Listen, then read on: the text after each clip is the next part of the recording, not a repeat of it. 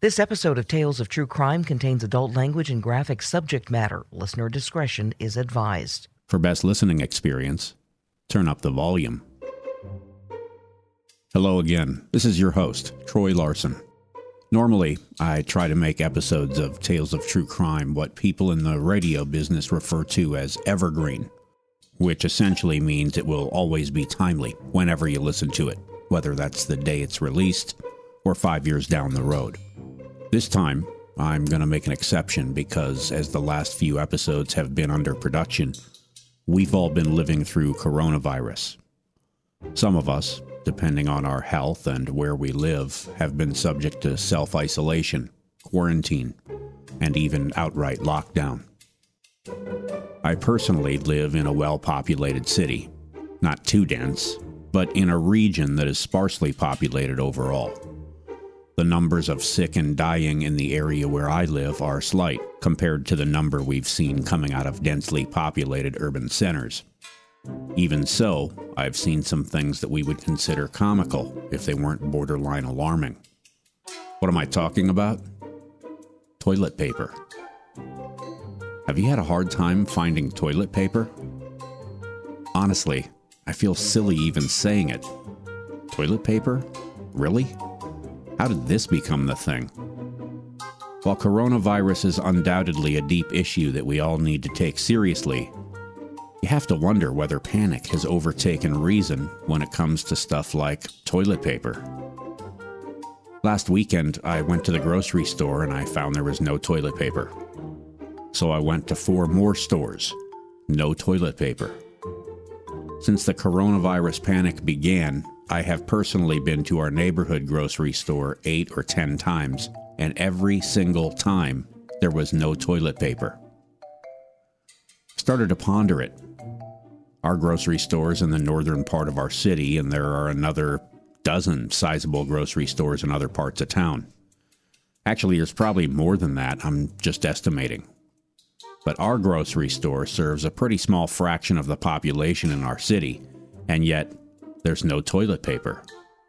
I thought, shouldn't the supply eventually catch up with the demand? I mean, how much are people pooping? Are people just buying this stuff and then storing it on pallets in a storage locker they rented for just such an event? There is no way people are using this much. I saw a meme the other day. June 2056. It was a monumental moment. Rob opened the last package of toilet paper his parents bought in 2020. People are hoarding toilet paper. The truth is, we as people are easily influenced and manipulated. We don't like to admit it, but we are. When we see a Facebook quiz pop up in our feed and the headline says, "Only geniuses can pass this quiz," or 88% of 90s kids got this wrong, a lot of us click on it because we want to be geniuses. We want to be in the 12% of 90s kids that got it right. Toilet paper is another example. Early on, one hysterical person buys an entire cartload of toilet paper. Other people see that happening and they do the same.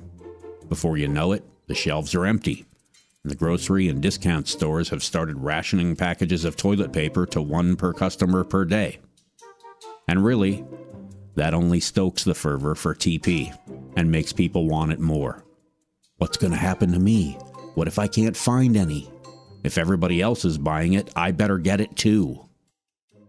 The behavior of one person can affect the behavior of another person.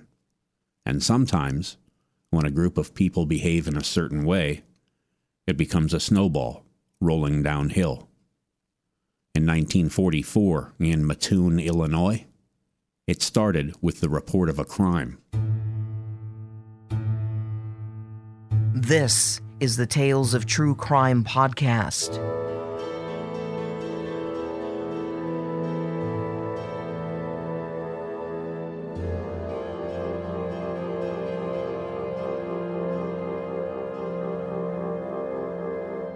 On Thursday, August 31st, 1944, Mr. Urban Rafe awoke in the middle of the night. There was a peculiar heavy odor in the bedroom, and I at first thought it was gas. I asked my wife if she had left the gas stove turned on, but she hadn't. We both had the same feeling of paralysis and were ill for approximately 2.5 hours. Persons visiting us, who slept in another part of the house, got none of the fumes and were not affected in any way. The Wraiths are the first known victims of the Prowler that would come to be known as the Mad Anesthetist, the Anesthetic Prowler, the Phantom Anesthetist, and eventually the Mad Gasser of Mattoon. The following night, September 1st, a young mother in the neighborhood, not far from the Wraith's home, awoke to the sound of her young daughter coughing and found she too was paralyzed and unable to leave her bed.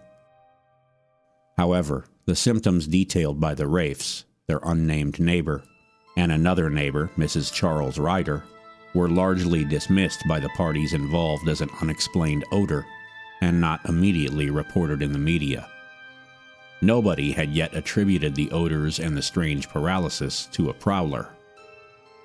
There was, however, a fourth reported attack that night, and it would get plenty of attention. On September 2nd, 1944, the Mattoon Daily Journal-Gazette ran a story under the headline, "Anesthetic Prowler on the Loose," with two subheadings, "Mrs. Carney and Daughter First Victims," and "Both Recover, Robber Fails to Get into Home." The story, which I've lightly edited for clarity, would become the basis of much that came later. A prowler who used some kind of anesthetic or gas to knock out his intended victims was on the loose in Mattoon Friday night. Mrs. Bert Carney and her 3-year-old daughter, Dorothy Ellen, were victims of the anesthetic Friday night as they slept in their bed at their home, 1408 Marshall Avenue. Both had recovered today, although Mrs. Carney said that her mouth and throat remained parched and her lips burned from whatever was used by the prowler, who was unsuccessful in getting into their house. It was shortly after 11 o'clock Friday night when I went to bed, taking with me my daughter Dorothy. My sister, Martha Reedy, was in the living room of the home, and my daughter Carol, too, and Miss Reedy's son Roger, too, were in another part of the house. I first noticed a sickening sweet odor in the bedroom, but at the time I thought it might be from flowers outside the window. However, the odor grew stronger, and I began to feel paralysis of my legs and lower body. I grew frightened and screamed for Martha. She came into the bedroom, to which the door had been closed, and asked me what was the matter. I told her of the sensation I had, but I was unable then to move from the bed. Miss Reedy at once noticed the odor, which seemed to come in an open window. She summoned the next-door neighbor, Miss Earl P. Robertson, 1412 Marshall Avenue, who called police. The Daily Journal-Gazette story says Mrs. Robertson went to the Carney home and searched the yard and neighborhood but found nothing, and when the police arrived, they found little to go on. Later, the first eyewitness report of the alleged perpetrator would surface. From the Journal-Gazette. The prowler returned to the house at about 12:30 a.m. and was seen at the bedroom window again by Mr. Carney, a taxicab driver, as he came home after word had been sent to him concerning the earlier events. Mr. Carney said that as he arrived in front of the house, he saw a man at the window. He gave chase, but the prowler escaped. The prowler was tall, dressed in dark clothing, and wore a tight-fitting cap, Mr. Carney said. Police were called a second time, but another, more thorough search of the neighborhood was also fruitless. Mrs. Carney said that she recovered the use of her legs and arms completely within 30 minutes. Her daughter Dorothy became ill from the odor, but had recovered this morning. Opinions differed as to the type of anesthetic used. However, because of its odor, it was believed to have been chloroform or ether, or a combination of both. The ingredients could have been sprayed into the room in a fine mist, and if used at a distance not too far from the sleepers, would have proved effective, it was said. Both chloroform and ether would have accounted for the parched throat and mouth burn of Mrs. Carney, as well as the sickness which her daughter suffered afterward.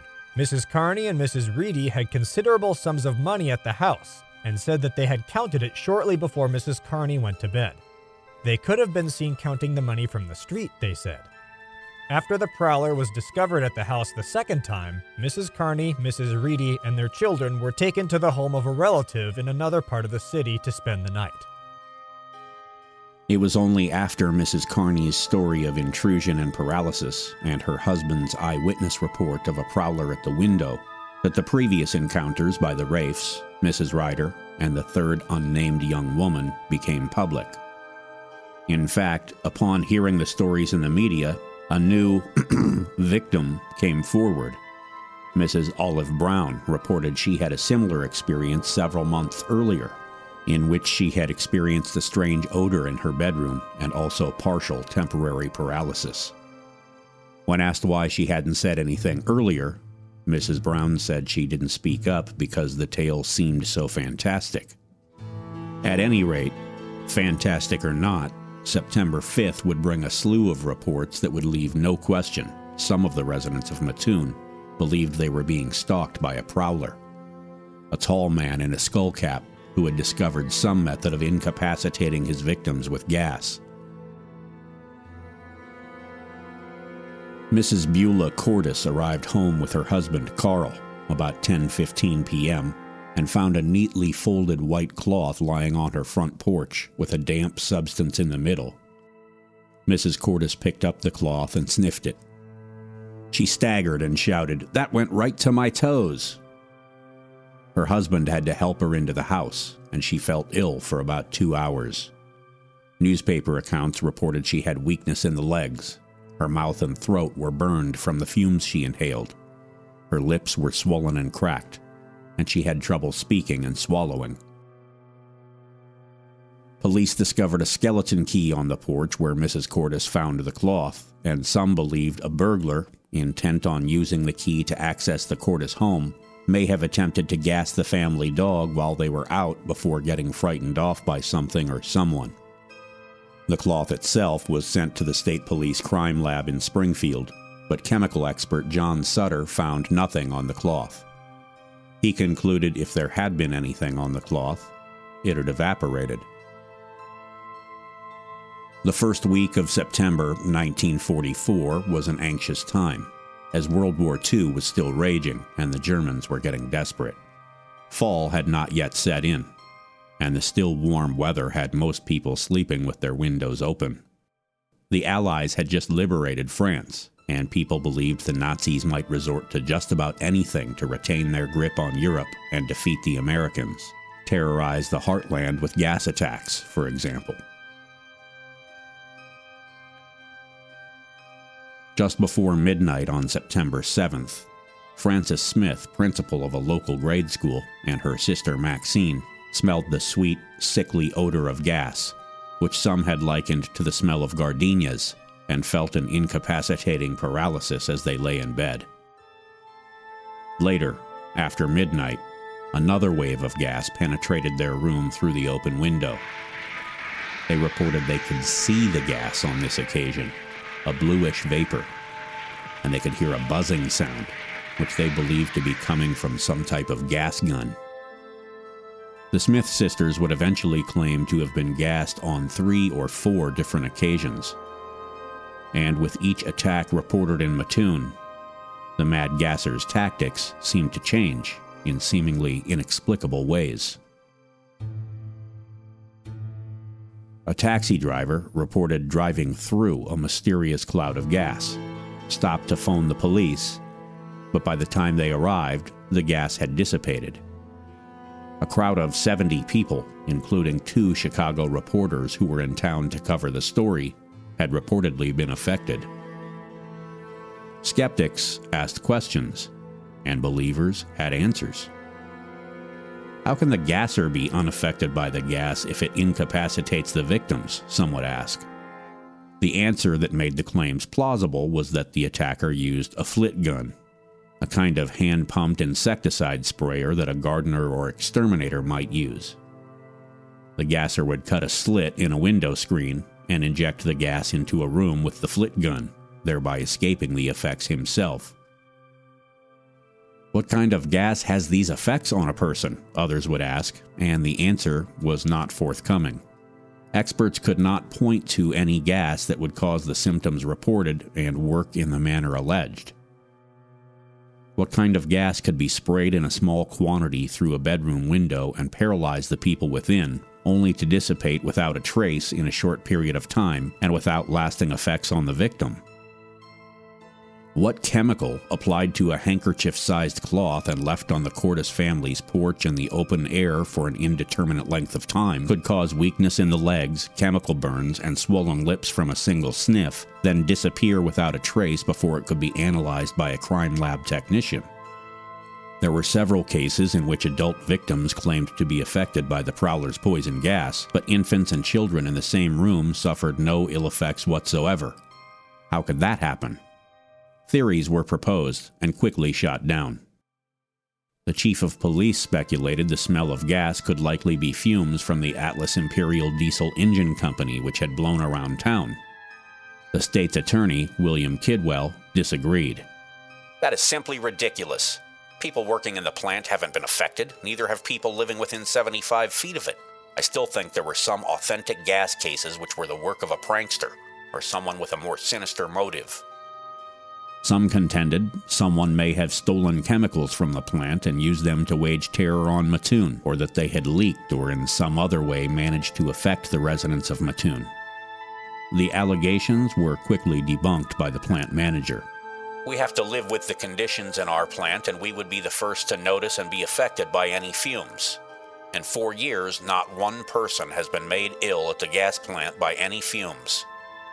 The more questions went unanswered, the more skeptical people became, law enforcement included, but they investigated nonetheless. At one point, there were reportedly 4 suspects, 2 people with mental health issues, and the other 2 considered amateur chemists. Multiple prowlers were reported in parts of Mattoon, and the police questioned a number of them without result.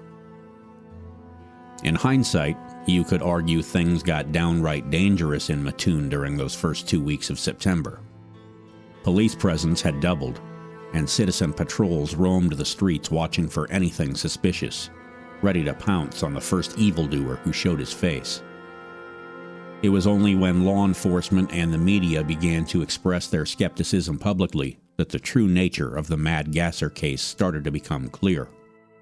An editorial by the Journal-Gazette newspaper apologized to their readers for irresponsible, sensationalist reporting by 2 contemporary newspapers in Chicago, and pointed out that one of the papers had tried to create a mystery by reporting gas intended to be used for civil defense demonstrations had disappeared. In reality, the gas was harmless and had been disposed of. Reports of attacks by the anesthetist were initially taken seriously, but as the number of calls to police ramped up, stories of the ridiculous began to leak out.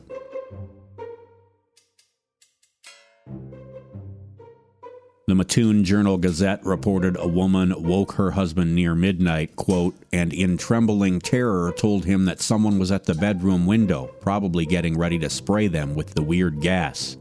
The husband stealthily left the house and slipped through the darkness outside to try and catch the phantom chemist. As he approached the window, 2 demon-like eyes shone out and confronted him in the darkness. A cat was crawling up the screen. End quote. Another woman whose husband was away, at war, took out his shotgun for protection, loaded it, and as she cocked it, accidentally blew a hole in the kitchen wall. A young man, with his affection directed at a young female acquaintance, rapped on the door of her home and asked, "May I leave my skull cap and spray gun here for a while?" After he repeated the joke one too many times for the comfort of the young lady, the police briefly detained him, then sent him on his way.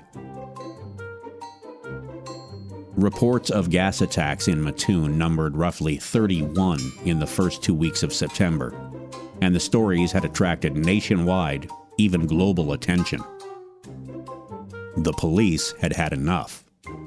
The San Bernardino County Sun reported Police Commissioner Thomas V. Wright was tired of being awakened Because some hysterical woman thinks she's been gassed. he was quoted as saying. Can you imagine a police commissioner saying something like that today? Commissioner Wright went on. There's more than one madman in Mattoon. There's 15,000 of them. What we've got here is mass hysteria. Some woman feels faint and tells her neighbor about it, embroidering it a bit. You know how women are. The neighbor tells her neighbor, and the first thing you know, we've got women thinking they're being gassed all over the place. It should be noted, there were 2 eyewitness sightings of the alleged prowler. both by men, and several of the reported victims were also men. Perhaps the final straw for the media and the authorities was the report from Mrs. Caroline Burwell, who, in the midst of a crowded movie theater, reported she felt as if someone had poured something down her back. Upon investigation, police discovered the sensation was caused by liniment oil, which she herself had applied to her back. Commissioner Wright said, "Today we have the final straw. A woman gets gassed in the middle of Mattoon Theater. No one else smells anything. But all of a sudden this woman screams, 'I'm gassed!' We rush her to the hospital. Nerves, says the doctor, but I call it mass hysteria." It was clear there were at least some people who were a little high-strung and reporting gas attacks where none had occurred. They call me up at all hours. I need some sleep. The phantom anesthetist, the anesthetic prowler, the gardenia gasser, whatever a person chose to call him, he was soon seen as a figment of the imagination.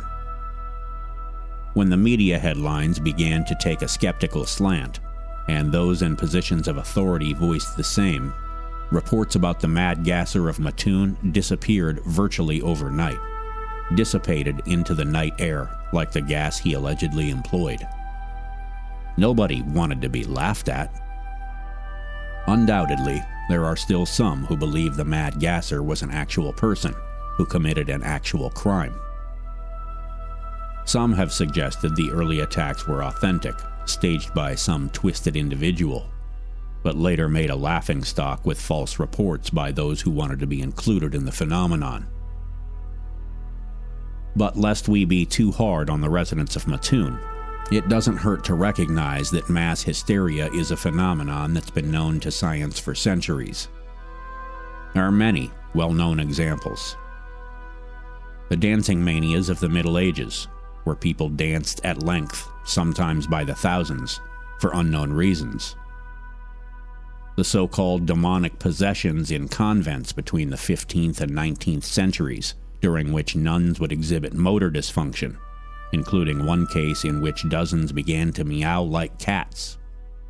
A case from Victorian-era England, very similar to the mad gasser of Mattoon, was the legend of Spring-Heeled Jack, a reported supernatural entity who had lengthy claws, could leap great distances, and shoot blue fire from his mouth. It might be tempting for you to say, well, this silliness is all interesting, but it's antiquated thinking. These days, we know better. You could say it, but you would be wrong. It still happens in the modern era. In 1954, people in the Seattle area suffered a mass delusion when they started noticing previously unseen pits in their windshields and attributed them to a number of different causes, including some kind of mass vandalism spree or nuclear testing. In 1962, the Tanganyika laughter epidemic, in which 3 girls at a Japanese school began to laugh uncontrollably, and the phenomenon spread to 94 students and eventually an entire village. The satanic panic of the early 1980s has been attributed to mass hysteria. In 1988, the U.S. Navy evacuated 600 sailors from a barracks in San Diego and sent more than 100 of them to the hospital with breathing difficulties. No apparent cause was determined, and some attribute the case to mass hysteria. In 2006, the strawberries with sugar virus spread through a Portuguese school, in which students mimicked the symptoms seen in students on an episode of the Strawberries with Sugar TV show. Still more recently, in 2018, Emirates Flight 203 from Dubai to New York reported 106 of 521 passengers severely sick during the 14-hour flight, with coughing, sneezing, fever, and vomiting. The CDC met and quarantined the plane in New York, and doctors later determined a few of the passengers were sick from common illnesses like the common cold or the flu, and others convinced themselves that they too were sick. To be clear, I'm using the term mass hysteria in the same way Commissioner Wright of Mattoon used it, from the layperson's perspective.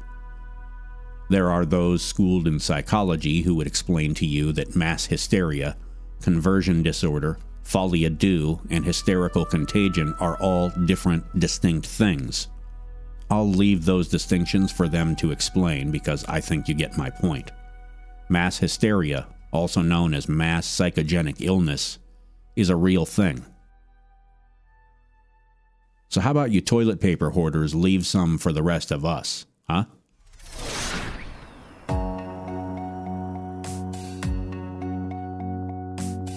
It's not very often I break out of storytelling mode on Tales of True Crime, but with all of us inside playing board games and binging on streaming media, it just wouldn't be right to let this time pass without talking about the absolute phenomenon that's been sweeping the globe. I'm talking about Netflix's 7-episode series, Tiger King. The series was written and directed by Eric Goode, a New York entrepreneur and conservationist who reportedly once dated Naomi Campbell, and Rebecca Chaiklin, who has been producing and directing documentaries since the turn of the millennium. There's little I can say about Tiger King that can do it justice until you've watched it. If you've seen the previous Netflix true crime documentary, Abducted in Plain Sight, you have some idea of how outlandish Tiger King is. To summarize briefly, Tiger King features 3 primary characters. Joseph Schreibvogel Maldonado Passage, also known as Joe Exotic, the narcissistic gay proprietor of a roadside zoo big cat attraction who also happens to be married to 2 straight men. Carol Baskin, Joe Exotic's sworn enemy and operator of a big cat rescue operation, who may or may not have killed her first husband and fed him to her rescued big cats. And the operator of another roadside zoo big cat attraction, who may or may not be a polygamist cult leader married to 3 women. Tiger King features murder for hire, a one-armed lesbian zookeeper. Guess how she lost the arm? There's video. Drugs, a tragic suicide. There's also video. Potential connections to organized crime, and moral quandaries by the bushel. It will make you feel dirty, but I found it to be entertaining all the way through. On a side note, if you saw the aforementioned Abducted in Plain Sight, you might be interested to know I did a poll on Twitter recently and asked the question, which true crime doc is more outlandish? With 146 votes, Abducted in Plain Sight edged out Tiger King, 54% to 46%. If you're a fan of true crime and you haven't seen either of them, check them out. And buckle up. If you enjoy Tales of True Crime, please review and subscribe on Apple Podcasts, Spotify, or wherever you get your podcasts. And lock your doors, because Carol Baskin is still out there. I'll talk to you again in 2 weeks. Tales of True Crime is written and produced by Troy Larson for Midwest Radio of Fargo-Moorhead. For transcripts, sources, credits, and some occasional cat pictures, follow me on Twitter at TrueCrimeTroy. I occasionally do some giveaways there too, so hit that button and follow me right now. For Tales of True Crime on video, follow Midwest Radio of Fargo-Moorhead on YouTube, and don't forget to subscribe. Additional voices by John B.C. and Caitlin of the Eat Crime podcast. Image voice by Bonnie Amistadi. Music by Kevin MacLeod in Compotech.com. Creative Commons license via filmmusic.io.